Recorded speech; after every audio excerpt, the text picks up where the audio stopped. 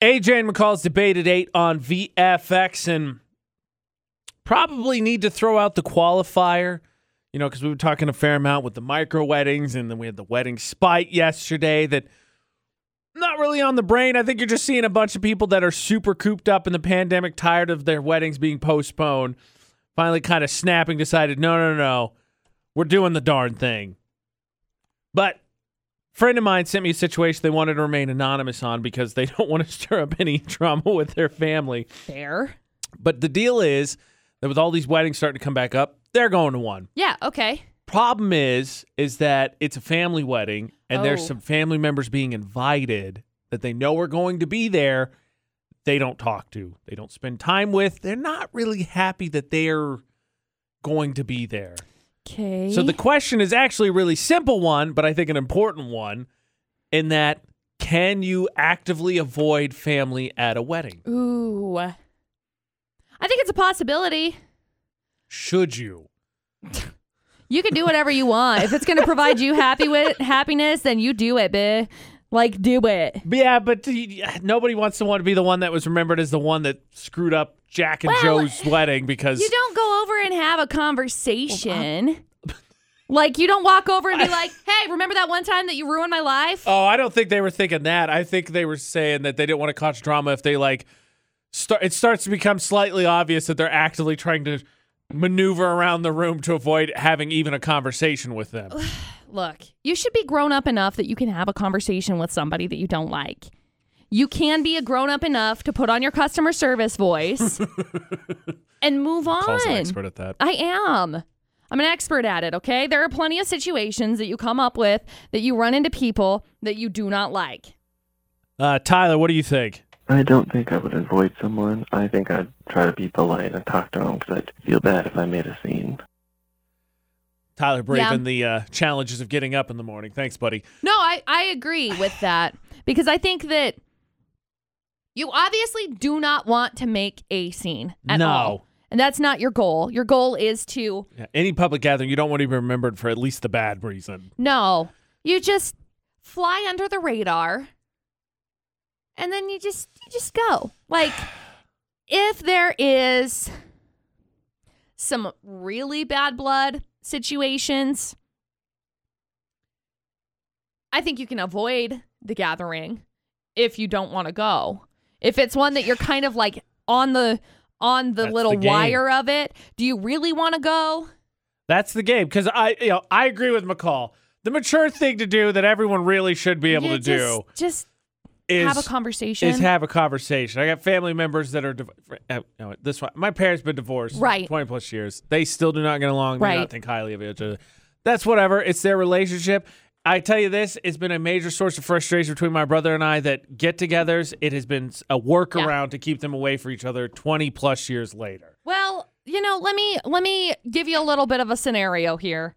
I know there are situations that are going to arise in the future, in my own personal life. Oh boy. That I'm at a point where I'm sick of just dancing around it. Right. And so I already know that people that I do not like having contact with are going to end up embellishing situations that we've been in. So at this point in time, it is out of my hands. So I'm just going to try and be the best person that I can be in these situations and then just move on. So if you can have a cordial conversation and you can have a customer service related-ish conversation where you can be like, hey, how are you? Great. See you later. And you keep it as short as you possibly can. The better. Well, I mean, ultimately what I would say is I agree with you that you should be able to have the mature conversation, because a buddy of mine got married when I was in college, really good friend of mine from high school, and I was not getting along with a group of friends that was going there, and I didn't know anyone else. I didn't know his family, any of that, so those were the only people I was going to know, and it was just not a good time for me. So I went to the ceremony. I didn't go to the reception, and I still regret doing that. And the bottom line is, as much as I was upset with those people and it bothered me, I probably would have looked back fondly, at least on going to the reception, as opposed to I had to deal with those people that I didn't like, as opposed to now where I just hate myself because I didn't go at all. Well, that's the thing. You always look at your life in a term of what are things like when I make decisions, you look at them in a term of whether or not you're going to regret decisions in the future, period. Yeah. So should they avoid them? You can avoid them. That's fine. If it gets kind of ugly, don't make a scene. That's the number one piece of advice. Do not cause an issue at the wedding. If it starts to get tense, just walk away. But that is just or punch the him start in the face. Just kidding. Don't of the punch him in the awkward face. issues because sometimes you just inadvertently walk into one, don't you? Mm-hmm. Awkwardness exists. Yep. And thy name is probably McCall, but everybody's been there. It's just probably, but mostly just me. AJ and McCall. It's debate at 8 on VFX. We already had the situation, right? Trying to avoid someone at a wedding. Can you do it? How do you do so? You don't want to make it awkward. You definitely don't want to be the person that ruined the wedding. Mm-hmm. But what about when you walk into awkward? You know, like when you walk into a room and you can clearly tell that the occupants were just fighting. Yeah, that's the worst. You know, a friend of mine, she's more, I would consider her a friend, but she's more a friend of her friend. That's how I met her. Uh-huh. First time I met her was at my buddy Corey's. He was having a Halloween party.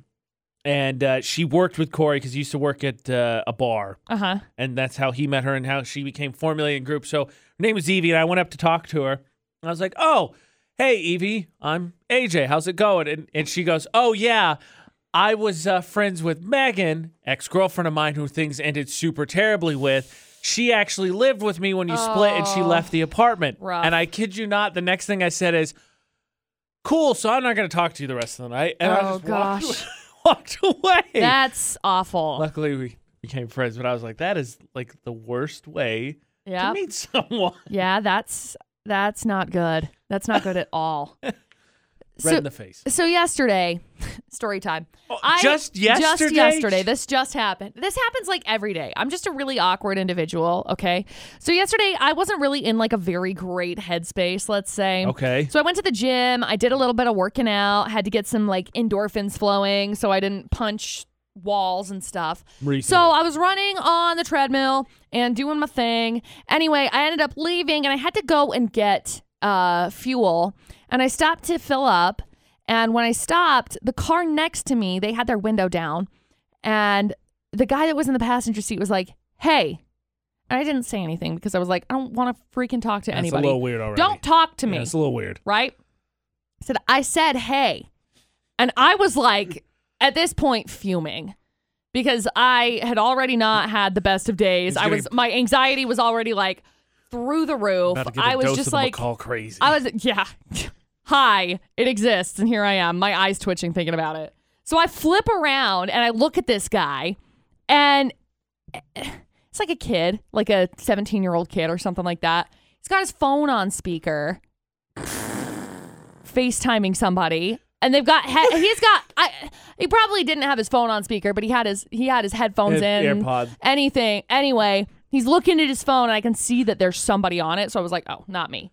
Please tell me you didn't say anything. I did not. Oh my gosh, that kid was this close to the hurricane. In my brain, as I drove home, I was like, could you even imagine how this would have played out? Oh, they want to snap on an innocent teenager. I felt so bad, but I was like, don't hey me.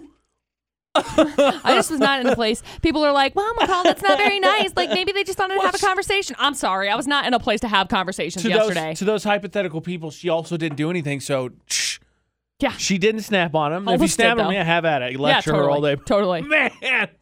Oh, that kid was this close to danger. Dude, I make for awkward situations. Ooh, boy. Basically, man, can you imagine, all the time. too, like, with some of those awkward stories you had, like that one kid who visited you post office, asked you if you like to be recognized. You said, no, I actually really don't like it. Imagine the kid, if you yelled at the kid at the gas station. Dude, no. He had to go home and be like, I don't know what happened. I this just random this stranger. crazy lady started yelling at me. Subaru drivers yelling at me for existing. I'm sorry. Okay. In my brain. Wow.